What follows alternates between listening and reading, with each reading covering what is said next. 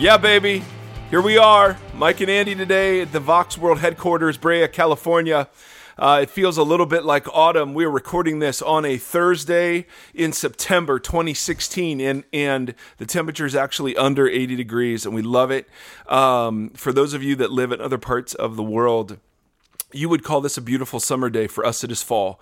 I'm here not only with Andy, because we've realized that we need to kind of water down Andy's influence. So we're going to start bringing more guests here. So we're here with our friend Izzy. Hey, kids. Izzy Ray. It's I-Z-Z-I. So it's not only spelled the same backward and forward, but upside down, it's spelled the same. So I love that. Yeah. I don't even know what that's called. If but you read top to bottom, with words. It's exciting stuff. So Izzy Ray is a friend of ours. She's part of our little Vox church community. She is our resident artist, but more than that, she is a pastor and leader on our team. Izzy Ray is, you're 20, correct? Mm-hmm. When do you turn 21? March. So in March, what day? My birthday's in March. 29th. I'm 22nd. Oh. So you know what we'll do on the cute. 29th? Joint B-Day. We're gonna have a Coors Light together. Oh. It's gonna be awesome. Can't wait. So yes. In fact, you can go buy it that night. I know. I'll pick it up on the way here. It'll be good. For what it's worth, I'm glad we finally have the true voice of the millennials in the room. Yes, you're welcome. I am a millennial. Now Izzy is a recording artist. And so she's got some great creative angst and awkwardness that we absolutely adore. She's a thorough introvert, and we thought, ooh, what better place to have her share a bit than on a podcast. So no one can see her; she's totally hidden from view. But if she's on YouTube and she's on iTunes, and there you go. So Izzy Ray, but more than that, she's just a friend of ours, and we're talking about church stuff today. And we thought, hey, we'd love Izzy's perspective, because I'm here representing the 30-somethings. Andy here is representing the 40-somethings.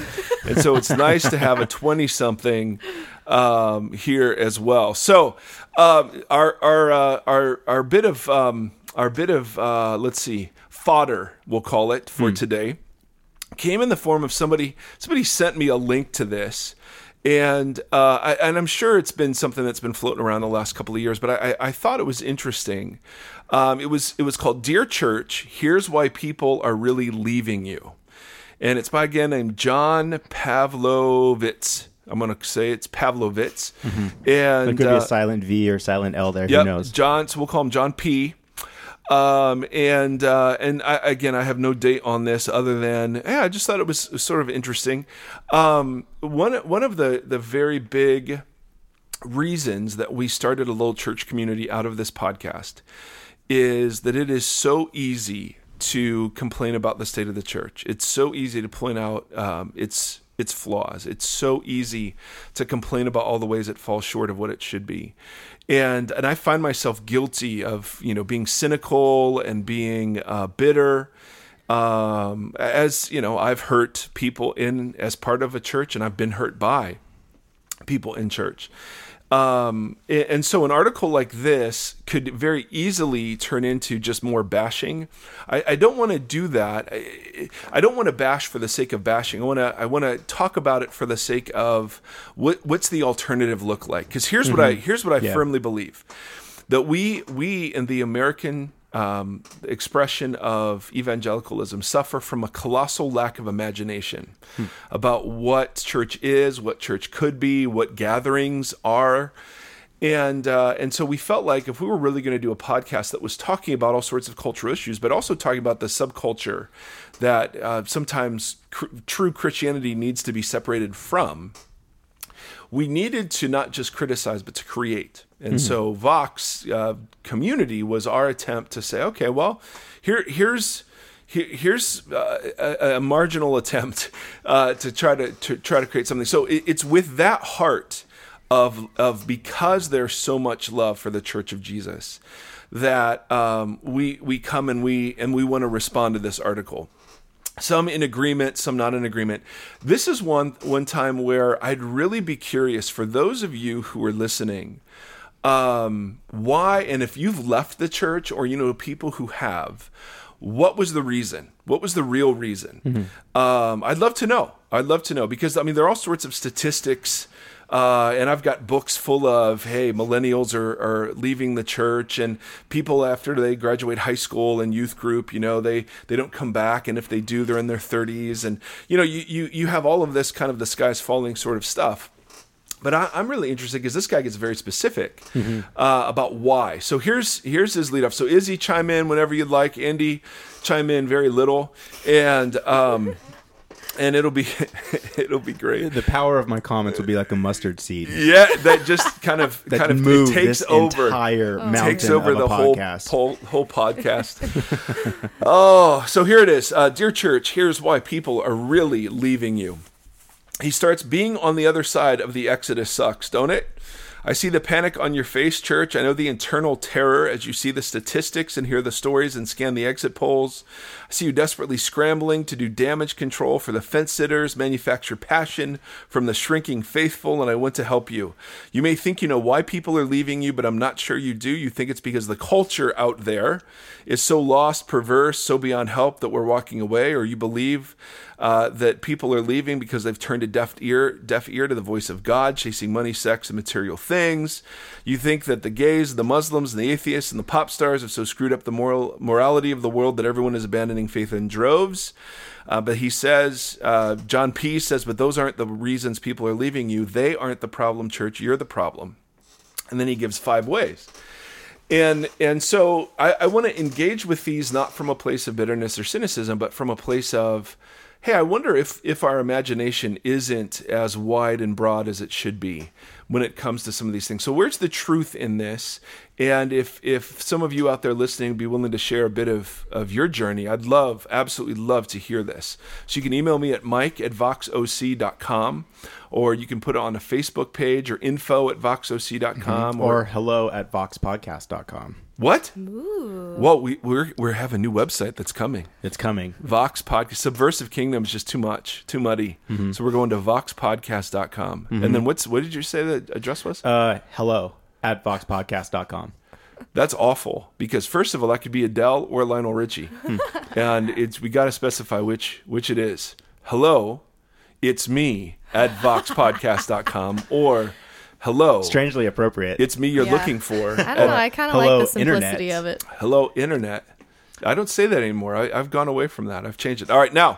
So he says. I did hear that, yeah. He says, here are 5 reasons. He says, your Sunday productions have worn thin. You speak in a foreign language. Your vision can't see past your buildings. You choose lousy battles. Your love doesn't look like love. And then he's got some stuff towards the end that we'll talk about. But I'd love to go through kind of one of these at a time and see how far we get. Your Sunday productions have worn thin. Now, all 3 of us are involved in Sunday productions. Mm-hmm. So I teach. Izzy leads worship. Andy runs the production and the coordination of Sunday. So we all have a vested interest in this sort of conversation. But here's what he says, and then let's react to it. The stage and the lights and the bands and the video screens have all just become white noise. I don't know why he has to make it racial. Have all just become white noise to those really seeking to encounter God. They're eye and ear candy for an hour, but they have so little relevance in people's daily lives that more and more of them are taking a pass. Yeah, the songs are cool, and yeah, the show is great, but ultimately Sunday morning isn't really making a difference on Tuesday afternoon or Thursday evening when people are wrestling with the awkward, messy, painful stuff in the trenches of life, the places where rock shows don't help. We can be entertained anywhere until you give us something more than a Christian-themed performance piece, something that allows us space and breath and conversation and relationship. Many of us are going to sleep in and stay away. All right, Andy, Izzy, what's your first initial reaction to that statement? I've experienced all of that. You have? Yeah. In what way? In the way of it is so overly focused on the production where we miss like the authenticity of what we're actually supposed to be doing. Right. And we'll do hours of run-throughs of transitions and all these things, and then you get scripted prayers and all these things that you're like, wait, what are we doing? Why are we focusing on all these things? And it gets so watered down after that when you focus so much on the show side and the lights and the smoke machine and everything. Oh, I love the smoke machine. The It's a Spirit, lot. the Holy Spirit's there when the smoke When it machine's creeps going. in, Oh yeah. it's time. Oh yeah. Oh yeah. Oh, it's Thriller. Now, so you've been in places where they script the prayers, the transitions, even to the second, Yeah. kind of thing. What do you think sits behind that? Like, why has that become a very important thing in some forms of the American church? Why is that such a big deal? I think people just love having control over everything. I think, Okay. And I don't know exactly why that is. Maybe it's like they're a little bit scared of what could happen. I don't know. I always was so confused by that. But I kind of was like, why are we controlling everything? Like, that's the beauty of like what we're gathering. Like, there's such mystery there. I don't want to like restrict that. So it removes mystery Yeah. to do that. What do you think, Andy? I think you can't capitalize on mystery. It's like If you've got it nailed. Yeah, if you got it nailed down. And when hundreds of churches are looking at each other for high attendance and people that are showing and that they're giving, then you model, and then you continue that model, and then because if you think minute by minute, well, here's our scheduled services, this is how much time we have. Well, you don't want to waste a minute if you could put something in there that seems effective in the industrial model of what church looks like in our modern day. Right. So it's like in so many conversations I've been a part of the production side, it's like you try to work out all these minutes, like, well, let's do this kind of prayer, or let's add this in, or, oh, that'll really work this well this week because this thing happened.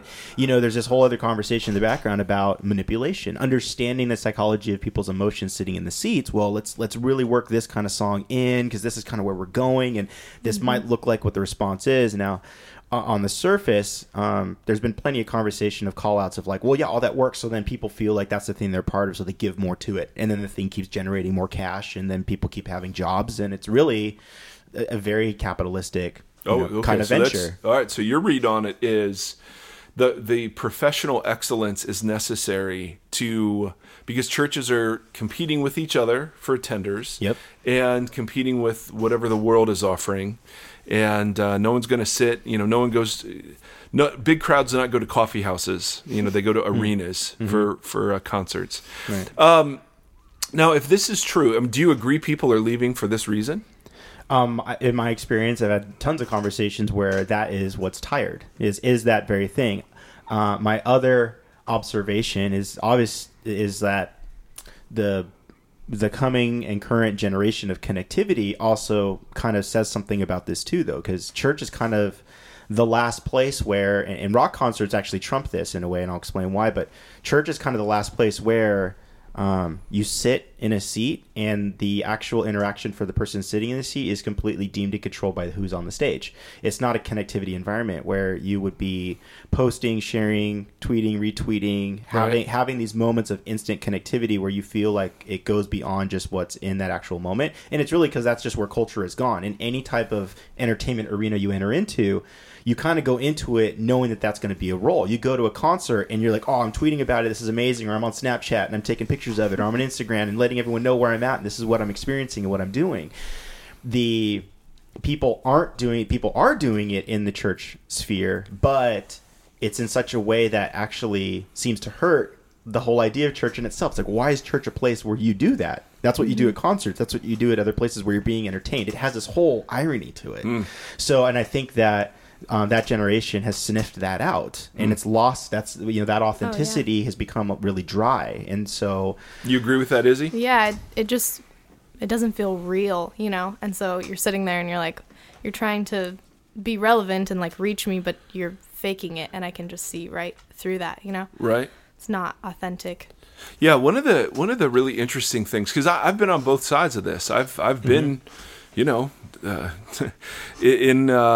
places where you and I'm a huge fan of production values. I mean, I think if you're going to do something, do it well. I mean, we're not, we don't, totally. we're not going to have people up there that are horrible communicators and they're not gifted, or people up there that aren't gifted musically.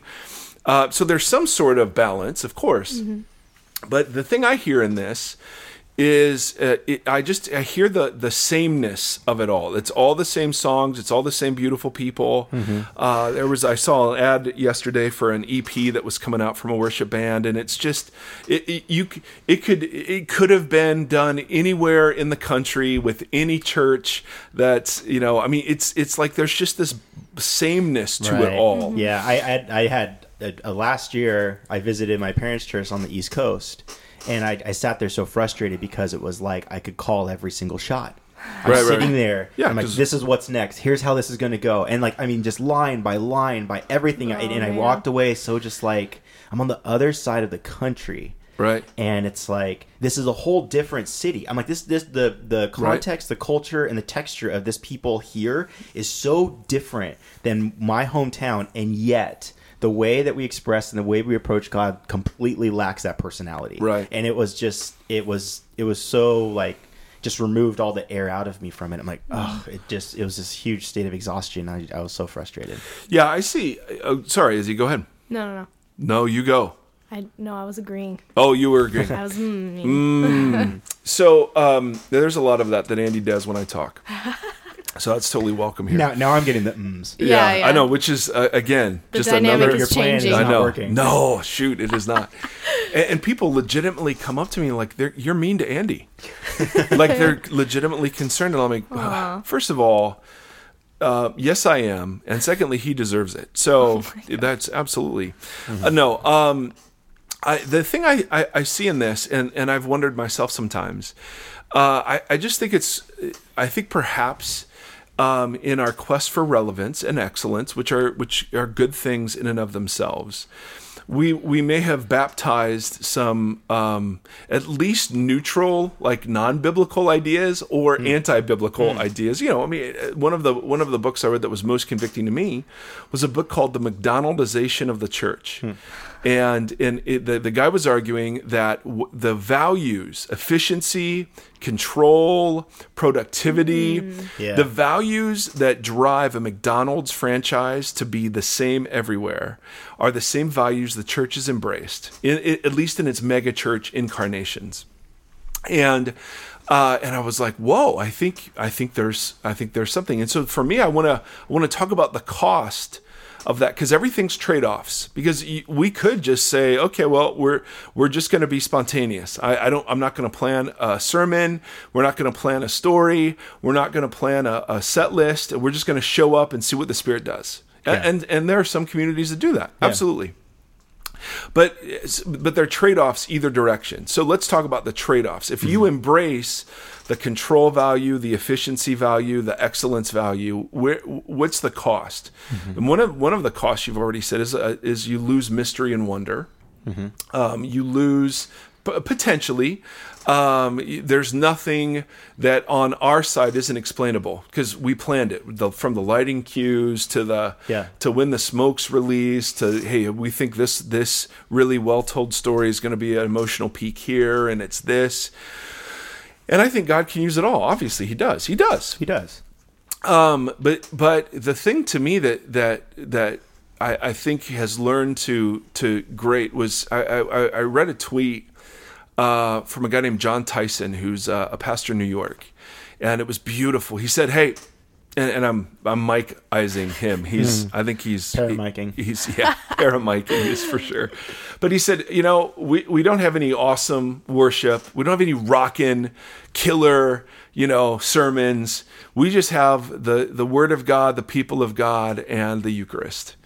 That's what we've got to offer. And I was like, that's it. That makes me hungry in ways, just hearing about we're starting a new series on X, Y, and Z, and you can text in your this, and then we're going to have this amazing and you just, the whole hype of it. And so there's this adrenalized, we're teaching people to run their Christian life on adrenaline, the big crowd, the emotional moment, and we're not teaching them to run their Christian life on the ordinary, mundane stuff of running errands and returning phone calls or texts, of conflict with your roommate. No one's learning how to do Jesus work there we're just learning to do Jesus work when it's all hypey and we're all in a big room and it's all just amazing. And I love those experiences. I love being a part of those. They're they're memorable. They change lives. But there's no counterbalance to it. We're not teaching, people aren't learning to do Jesus stuff in non-adrenalized environments. Well, it explains also, I think, the issue where when people go out and try to do ministry or they're coming up with an idea to do it and it's like, well, it doesn't feel big enough. Or if it's not big enough, then it's not worth it. Right. You know, and it forces us to think of how we make ourselves, make our thing bigger, make our dreams bigger, make our desires and wants bigger. Right. And which seems to me completely unbiblical, you know, where we're called to be weak and called to be small so that, you know, Christ can be big. So it's like that's... Yeah. And I think there are legitimate movements that explode into bigness. Yeah. Because of the move of God, the inexplicable favor of God, the right combination of whatever number of factors. So this isn't about big or small as much as it is about what we believe that gathering is to be about. Yeah. And I think that there is, and I feel it. There's this pressure to fit into the sameness of kind of the American church culture, at least in its white version, because you've got Hillsong out there, you've got just Instagram pictures of big rooms and hands raised and loads of young people, and you're like, I kind of want to be a part of that. But you're onto something, Andy, and I hate to admit it, but you said a word there that I think this really, like, this is the deep piece here. And it's our lack of comfort with weakness. So we have been trained to project strength and success.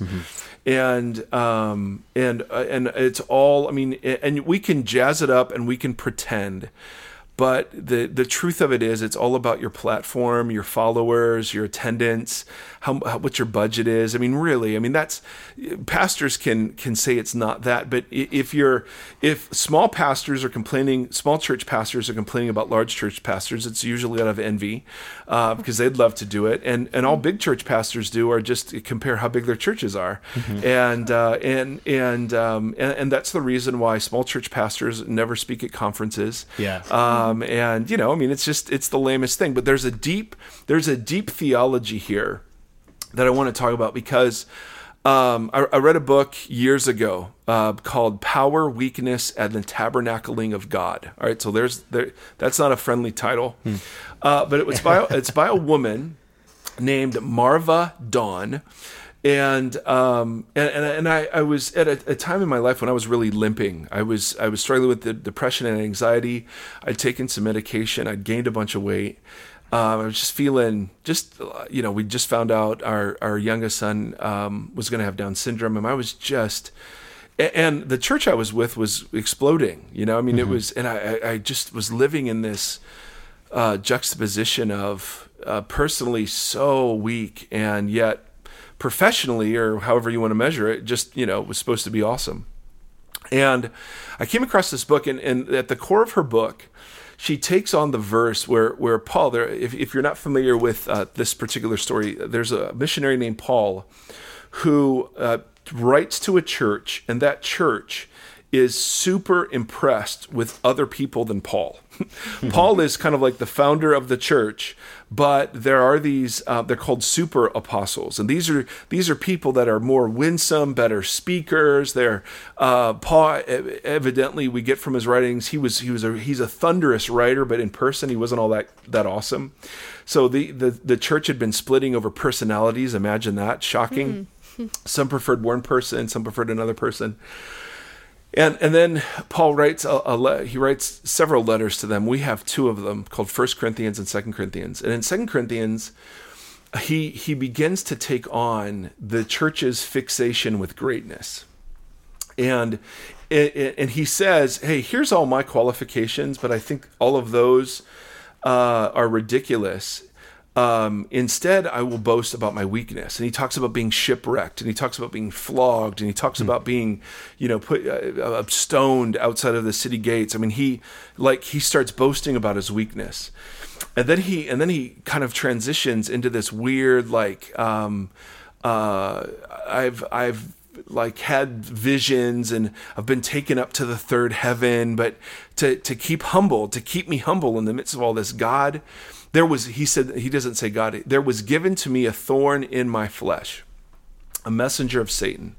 Now, I don't know if he means like a literal sort of messenger of Satan, or we think it was more a piece of weakness. So some say it was Paul suffered from an eye ailment. Some say it was depression. Some say it was worry. I mean, who knows what it is? Mm-hmm.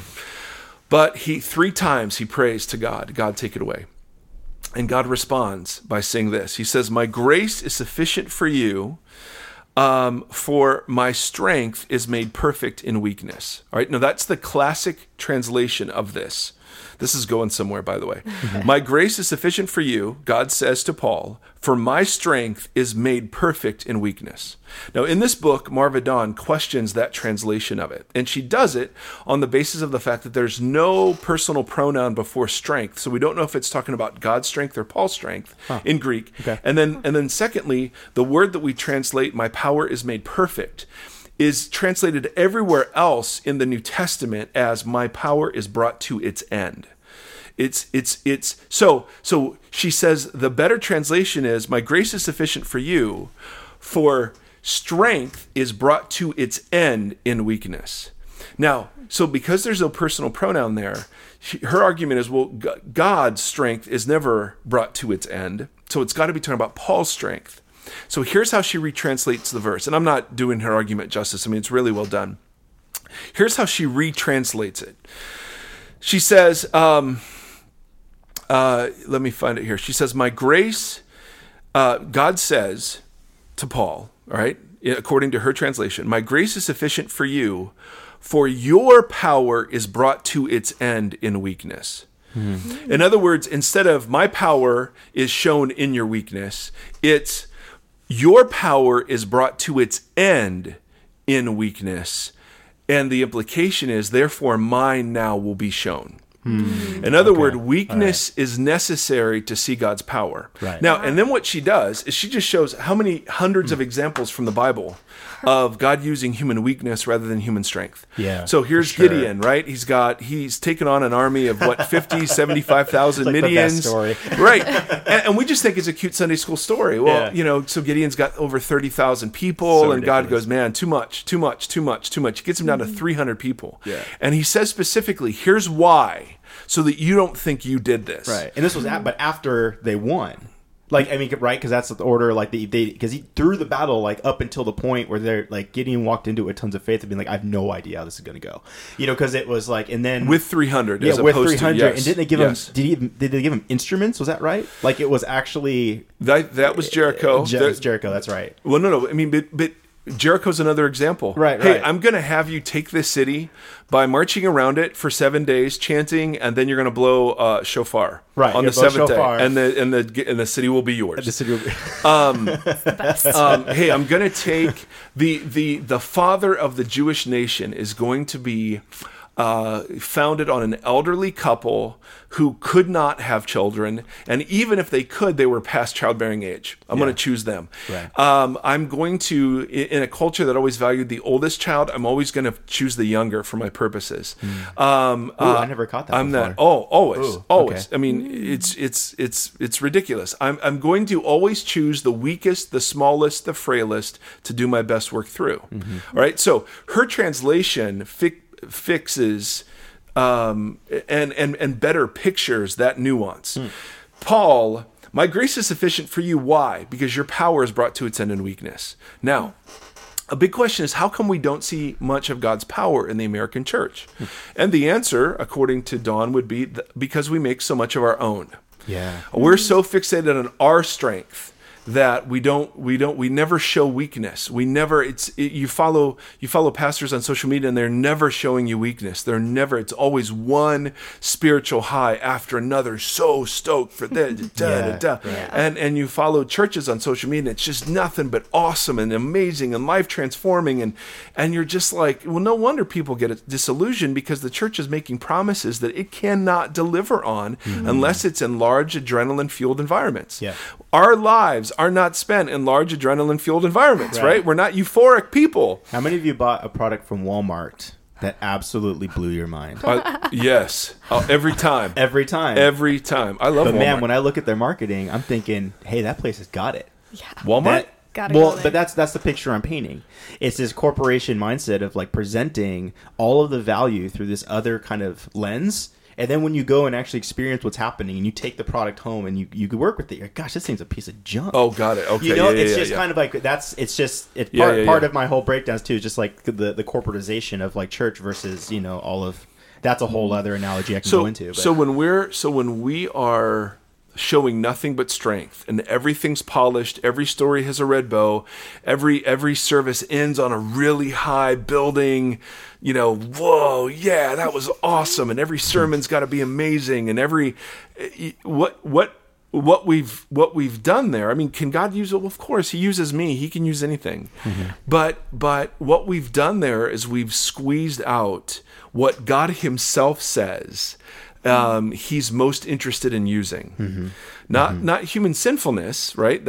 He can use that, but human weakness. So here's Paul limping along, right, with this thorn in his flesh, saying, remove it, remove it, remove it. And God said, no, it's exactly that I'm using then to multiply, you know, my renown, my gospel, my whatever. Right. Yeah. And so when we've fallen in love with efficiency, control, production, and there's no room for weakness, weakness in our pastors, weakness in our speakers, weakness in our worship leaders, no room for doubt, no room for lament, no room for grieving, no room for silence, no room for awkward pauses, no room for messy stories. You know, what you've just done is you've said, okay, it's just beautiful people here. It's just, and it's death. Yeah, it's death. Weakness is for small groups. That's right. And small churches. Yeah. Now, what do you think is when you hear that? Yeah, it just it makes me really sad. I mean, like, I think it's so beautiful that God just like wants to use our weakness. Like that, I don't know, that takes so much pressure off of me of feeling like I have to have it all together. Yeah. And be strong and like be perfect. And I think churches are just setting this bar where you have to be like this, and there's this standard, and it's impossible, and there's so much hype around everything, and then you get desensitized to the hype, and then you're like, well, what about about every day? What about Monday? Like, what do I do? You know, when there's no hype around me and social media is telling me that everyone else's life is better, and it'll get you. Yes. Or if you went to a different community of faith, it'd be more epic. Yeah. You know, because or whatever. Grass is always greener. Yeah, that's so good. Yeah, and it's incredible when churches fall apart all of a sudden because the leaders show some sign of weakness. Totally. Because what it's like is that hard thing is like, is that on the people or is that on the leader? Oh, it's the system, baby. You know, it's the whole system because it's because if we just had a very famous Nashville pastor resign abruptly because he's exhausted. He's exhausted. Yeah. Well, yeah, we've built a system where the whole thing rests on one big personality, and if that personality tanks, well, then the thing's tanking. Yeah. And it's just such a bummer. Yeah. You know, because when is this guy most qualified to pastor? If it's not a sin issue, right? If it's not a moral issue, right. He's actually most qualified now. Yeah. And if it were a moral issue, I mean, think about the people that do some of the best theological work in the Bible. They're the deniers of Jesus, the murderers of Christians, the adulterous king, you know, who murders Uriah, Bathsheba's husband. I mean, so there's a sense in which when people get knocked out of whatever perfect scenario, they kind of become more qualified. Yeah. Because now they're limping. Yeah. But it's exactly at that point that we cut them off and remove them. And I'm not saying we shouldn't. I'm saying that there should be seasons. If somebody's marriage is blown apart because of choices they had made, then they need time away. Yeah. But I've always thought, you know, if Jesus can restore Peter, who denied him 3 times, and then Peter goes on to have this amazing but humble ministry, you kind of go, well, in like 50 days. Right. You know, it's not Right. years of Right. like reconciliation and restoration. I Right. mean, it's like within like 3 months. Right. And I'm not saying that shouldn't, if somebody abuses somebody, I mean, I'm not getting into any of that. I'm just saying it's interesting to me, Izzy, based on what you were saying, that the people who would be the best at being weak are the people who were never, so this guy, this Nashville pastor, I'm actually more interested in hearing him now than I ever was before, about it, because here's his big church, and here's the great story, and here's the beautiful people. Okay, that's all same. Why we love train wrecks because we are them, and secondly because out of them we begin to listen. Right? Now somebody has something to say. I was just reading a book this week where in China, if you've not been in prison for your faith, it doesn't matter how great you are; they don't trust you. Yeah, it's almost like seminary for us is prison for them. yeah. So Right? crazy. It's like it's qualifying. So we just don't, as American churches, at least the ones I'm familiar with, and they're all of the megachurch variety, and I love them. I mean, I'm part of them. This is a lover's critique. This is when I sit down every anniversary and say to my wife, "What can I do to be a better husband?" And she always answers. She always has answers for that. She's never said no. You're great. She always has answers. Yeah. And so I feel like this first thing that John has said, I think there's something to that, or maybe our quest for relevance and excellence and beauty. It's just a reflection of our Hellenistic culture. It's just a reflection of our American values of awesome. Yeah. And so I wonder, as we have this little community now, I'm speaking to like the smallest crew I've ever spoken to in my pastoral ministry. And I actually love it and find it very liberating, because it's not the focal point. Yeah. It's just kind of the thing. And God has very often said to me, "Listen, I know you hate being overweight, but I actually don't mind it. I know you hate being depressed and anxious. I actually don't mind that for you."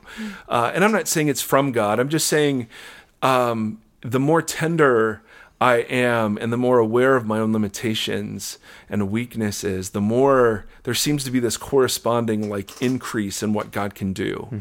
And that's what we miss out on. Yeah. That's Yep. what we miss out on. Yep. All right, moving on. Yeah, let's go. All right, how much time are we in, Andy Bear? 38. What? Let's go. All right. All right, that was number one. That was Yeah. a big one. That's kind of a big one. You speak in a foreign tongue. Now, he means, of course, you use Christianese is kind of our way of saying it. He says, "Church, you talk and talk and talk, but you do so using a dead language. You're holding on to dusty words that have no resonance in people's ears, not realizing that just saying those words louder isn't the answer. All the religious buzzwords that used to work 20 years ago no longer do. This spiritualized insider language may give you some comfort in an outside world that is changing, but that stuff's just lazy religious shorthand, and it keeps regular people at a distance. They need you to speak in a language they can understand. There's a message there we're sharing, but it's hard to hear above your verbal pyrotechnics. People don't need to be dazzled with big churchy words and about eschatological frameworks and theological systems. Talk to them plainly about love, joy, forgiveness, death, peace, God, and they'll be all ears. Keep up the church speak, and you'll be talking to an empty room soon." All right, what do you guys think? Initial responses. It's so funny because like when he's talking about relatable or like buzzwords from like 20 years ago, I wasn't born, so it's like, Oh, good Lord. I know, I'm sorry. Good but Lord. What's the buzzwords now? I don't know, but I just mean like if you're trying to like reach people that are like my age, we just don't know what you're talking about. I mean I do because I grew up in church, so How like about Rick I understand. Springfield? Duran. I How mean about those I understand buzzwords? those, Okay. but All right. but I mean that's just like a practical thing of like, hey, yeah, we don't know what you're talking about because So- we weren't alive. Yes. Thank you for that millennial reminder that the rest of us are ancient. Right. You're welcome. But there's something else you're saying there that I really like as opposed to the other stuff. That in the scriptures, Paul was very attentive to using language his audience would understand. Yeah. So when he's preaching at a synagogue, well, he's quoting the Torah, right? He's arguing from the scriptures, Jesus Messiah. But then there are a couple of times when he's speaking to Greeks, and he's quoting their prophets and their poets, and you're just like, okay, well, that's interesting. Yeah. When you look at the speeches in Acts, Peter, if he's speaking to Jerusalem, he'll speak one way. If he's speaking at Cornelius's house, who was a Gentile, God-fearer, he's speaking a different way. And so there's something to be said for words that make plain what it is that we're talking about. Because I'm a fan of big words. I mean, I'm guilty as charged in this, and I have to constantly remind myself not to use Right. because eschatological is one of my favorite words. Yeah. Well, there's two, and then there's two things he's actually pointing out. So there's a combination of like culturally fluffy kind of words that are used commonly in churches that it's like, well, that doesn't even mean anything. And then there are very complex scholarly words that mean a ton, but they don't translate. They don't translate. Okay. So there's kind of this balance between the two, because like you can get up there and talk about, you know, how you're really about having an authentic ministry, or you know, our goal is to really come around you and pour into your life, right? And like, you know, we just want to make just sure do life that together. we're running with a transparent faith. I mean, it's just, you see that, it's like, I'm just like, that's just a bunch of bull. Fluffy. Yeah, you know, Yeah. so it's, and then there's, of course, like incredibly scholarly, heavily stuff that's taught, and then Eschatological. and then that becomes burdensome, because then it Right. makes you feel like, well, if I don't get this, how am I ever supposed to like be Right. engaged with God, or how am I ever supposed to be engaged with who Jesus is? So there's like this hard swing I see in types of churches, kind of between those two things. Do you think that's why people are leaving? Because it feels like a foreign country? Because part of what we're saying out of point one is it should feel like a foreign country. Yeah. But point two is, well, don't make it too foreign. So how do you carry that? People like to go to foreign countries when the experience is translatable. Okay. Like if it's Whoa. not about Whoa. it's not about like Whoa. because there's conflict in words and language in order to have communication and conversation. But when someone is standing on, you know, in front of the West Wall, you know, in Jerusalem, and taking it in and looking around them and developing the visual context and the aesthetic of the experience, well, then that outer world experience becomes meaningful.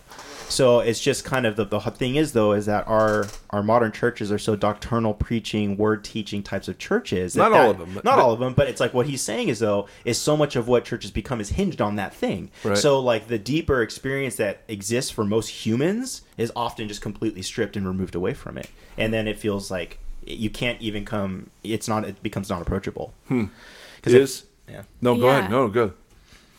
Yeah, I just think like Okay, don't we know, know that 20 years ago you were not. I'm not gonna say that again. Okay. All right, all right, that's good. No, I was just gonna say like I think there needs to be a balance between all those things, and like we need to be able to have like real authentic conversations and feel like we understand what's happening, but also like we're being I mean I want to be challenged like when I go to church too and hear things that I don't understand, and I want to learn and I want to grow, and I think that's something that people my age want, but they do want to be able to feel like they're actually having a real conversation that they can be a part of, you know? So it's not so much the words, it's their context. Yeah. Yeah.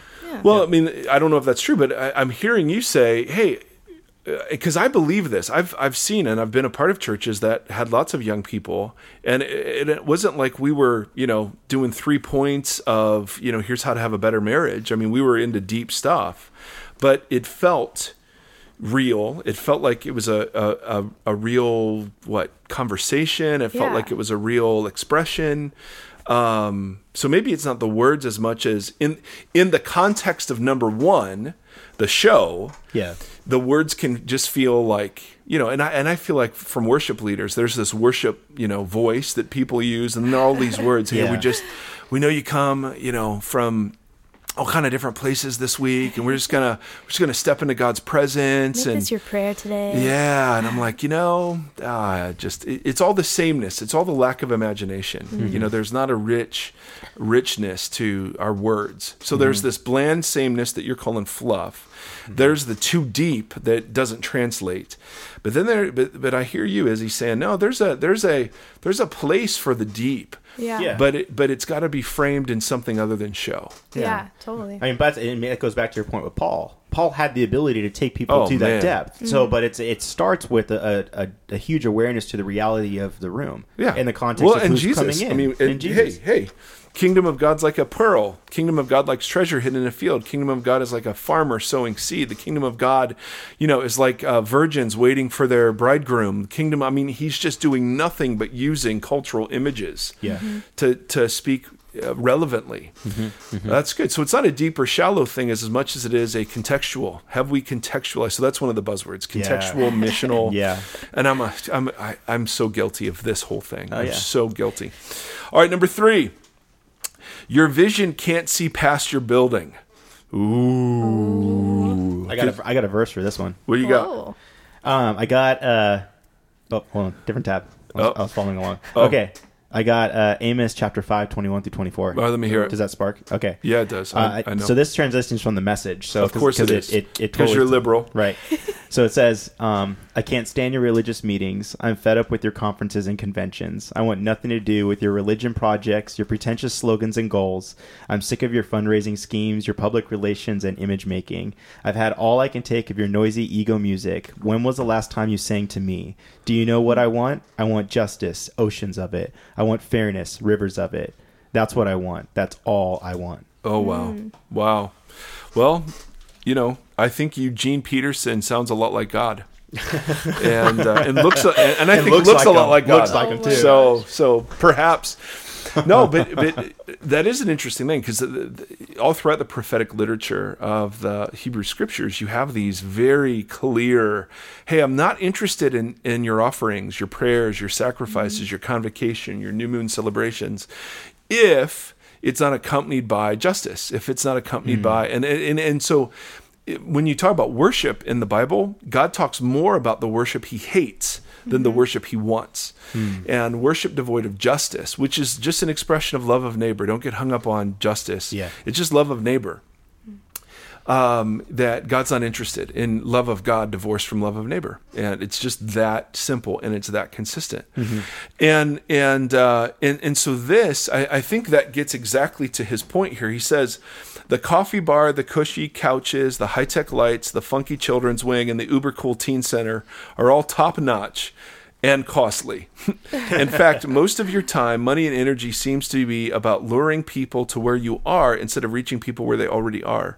Rather than simply stepping out into neighborhoods around you and partnering with the amazing things already happening and the beautiful stuff God is already doing, you seem content to franchise out your particular brand of Jesus stuff and wait for the sinful world to beat down your door. Your greatest mission field is just a few miles or feet off your campus, and you don't even realize it. You want to reach the people you're missing? Leave the building. Now, so he's going at a couple things here that I think are interesting. One is the come to me approach that really emphasizes the show. The reason we do the show is because it's a come to me approach, right? And in Uber number 2 lingo, it's attractional. The attractional model of the church is if we make church attractive enough, people will come. And to some degree, that's true, and that does work. And part of what Israel was to be an attractive people to the nations, that they would demonstrate how good it is to live under the rule of God, and that the nations would be attracted to that. Absolutely. So is there a place? Of course there is. And does God use it? Of course he does. This isn't better or worse as much as it is what is the most intentional way to be the church in this day and age. If we're going to put our forms kind of back up for discussion, and we have this very narrow imagination, what this individual is saying is, very often the church is so focused about the building, which is theologically lame, right? Because church is never, it's never a building, it's a people. And so when we make it about buildings, of course, we've made it about the wrong things. And I've been a part of 3 building campaigns, so I've done this. But I've really changed my view on it, and I've been wrong about it, because if and this is just me speaking as a somebody who's made all of these screw ups, but the podcast thing has really taught me differently. So when I was at a church called EV Free Fullerton, we did 3 services, and at those 3 services, maybe 4,000, 3,800 people would show up. And then you'd have another 1,000 people live stream. And then a couple other 1,000 would podcast. And so let's say on a month, you're talking to 7,000 or 8,000 different people. Mm-hmm. And to do that, and we might say maybe it's the same 7,000 or 8,000 people every month. Right. Right. Exactly. It's not new 8,000 the next correct. month. Correct. Make that clear. And to do that, we had a close to $10 million, $9 million budget. We had 20 acres of land and all sorts of stuff. And hallelujah, those are great resources. But the podcast thing has been the flipping of that script entirely. So Andy's telling me we've got however many dozens of thousands of downloads a month. Yeah, we're transparent. We did 38,000 downloads last month. Yeah, and then we've been we've trended up to that. And we've averaged around 30 plus, which since makes the past, us 4 months. Really important. It makes it according to number one. Hardly. That makes us kicking butt. Right now, the Harry Potter one, on the other hand, it's killing us. Killing us. Their numbers. Man. So we're a large small fry in the world of podcasting. But here's the point: how much does it cost to do a podcast? $1,000? By the time we get all maybe we've spent $1,000, and that's on kind of middle of the road stuff. Stuff. Right, and people have donated to it. So I mean, and where do people listen to podcasts? Well, they listen to them in their car, at the gym, working, doing errands, and you're like, you get to be in their world. That's why I'm always saying here, man, thank you for letting us be in your world. Yeah, because and so you just go, wow. What a misuse of resources. Now you can't, there's still a reason to gather, because podcast isn't community, podcast isn't corporate worship, podcast isn't the sacraments. I mean, there's still, if all churches are teaching centers, then podcasts could replace them. Mm-hmm. But churches are never that. But it's interesting to me how much it's like Uber, it's like Airbnb. We flipped out of the most innovative companies don't own anything. They just facilitate things that are already there. Yeah. And so if I were ever going to own property again, I'd never want to own a church building. I'd want to own common use property that the church then subleases out on Sundays or whenever they're meeting. Right. I'd want to own a CrossFit gym. Yeah. Because of course, because I need it. I'd want to own a community center. I'd want to own some cool sort of restaurant type bar thing, whatever. I mean, whatever it would be. Well, and it's funny you say community center though, because I think that's where a lot of this entire model became a flip at one point in time. Because like in the 50s and 60s, churches largely felt like community centers. Correct. They were a bit more outreaching to the local neighborhoods and how they function. But now it's become about our own little neighborhood we built for ourselves that we all partake of, and it's not directly that pulls related. us out. Yeah. So why would you have a coffee shop when you should be encouraging your people to go to the coffee shops all around them, build relationships, be Jesus people? Why would you have a restaurant when, hey, we should be using all the restaurants?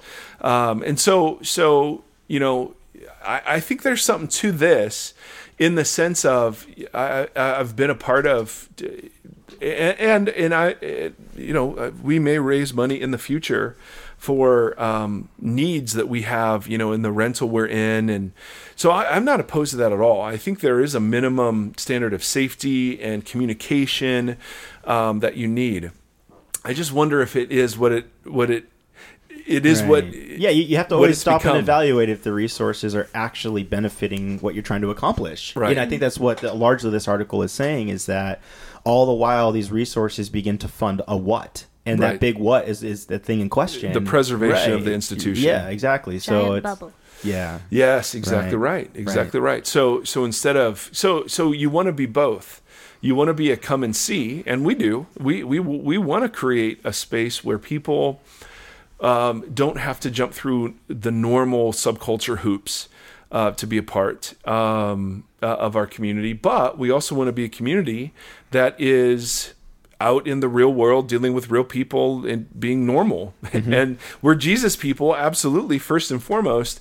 But we want to be good friends and good neighbors and good consumers. And the kind, I think the challenge that we've presented with people is that we don't do all these other expected ministries that every other church is doing. Like, it's kind of like, listen, we're actually making your calendar open to go be normal people, to not try to sell you on all these different micro events we're doing because you're a guy, so you need a guy's thing, and you're a girl, so you need a girl's thing. And that's the temptation, right? Because that's temptation. That's what people want. Right. All right, how long we got? 55. Okay, we're done. Whoa. You get final closing thoughts so far in this conversation. Number 5 is so good. Are we going to do a part 2, you think? Dude. Well, we're going to have to. Okay. Like 4 and 5 are really good. Yeah, they are. Okay. All right. So what do you got, Izzy? Come on. Man, What?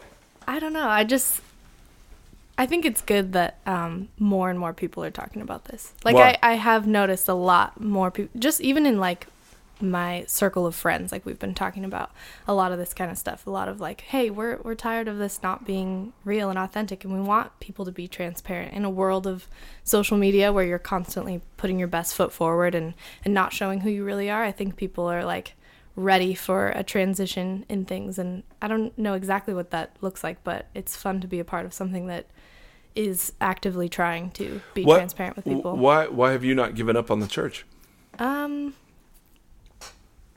I don't know. I just couldn't bring myself to do that. I thought about it, but I don't know. I think I was like missing community of people too much. When I wasn't at church, I just was kind of lonely, you know? Yeah. I'm kind of awkward, so I didn't have a lot of friends. But you have pets. I do. Yeah, I have pets. How many pets do you have? I have a dog and a cat. And wow. And the dog's name is? Croissant.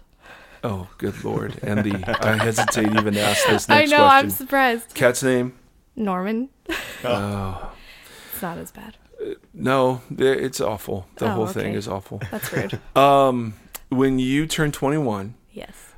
you will be forced to make a choice between Andy and me. Oh, And yes, I've heard. yes, so I just want you to be praying about that. You know, I think I'm just going to go with wine instead of the beer option. Okay. I like that dimension. So follow Jesus. We've entered Yeah. another dimension. So Yeah. follow Jesus on the wine Right. bit. Okay. All right. That's a little too spiritual for us. It's so much like the blood of the cross that how could you not always want to experience that? Let me tell you right now. This is when I knew Izzy was our girl. So Izzy gets up, and she plays an Emmylou Harris song. And what's the name of the song again? It's called All My Tears. All My Tears. It is unbelievable how good that song is. And then we did this thing. We did a lament thing, and you'd written a song called "Still Hope." Yeah. And that you played, and it was just like, oh my goodness. And so one of the things we love about Izzy, and this is a plug for Izzy and her music, is, you know, here's a 20-year-old young woman who is reaching into some really, really deep stuff beyond the normal sort of worship sounding sorts of things, but it's just unbelievably good, and it's because it's beyond the kind of normal imaginings and forms of kind of what we do. It's just so powerfully heard, right? Because I mean, who else is doing Emmylou Harris in a church service? Maybe somebody is, but wow, was that so good? And so Portland, probably. Yeah. the entire city, The entire city. All the churches up there are doing Yeah, that. that's okay though. Okay, well they'll lead the way. They will Good. lead the way. They are. So anyway, check out Izzy Ray's stuff. We're obviously not having her on to plug her stuff, but her stuff is really, really good. And so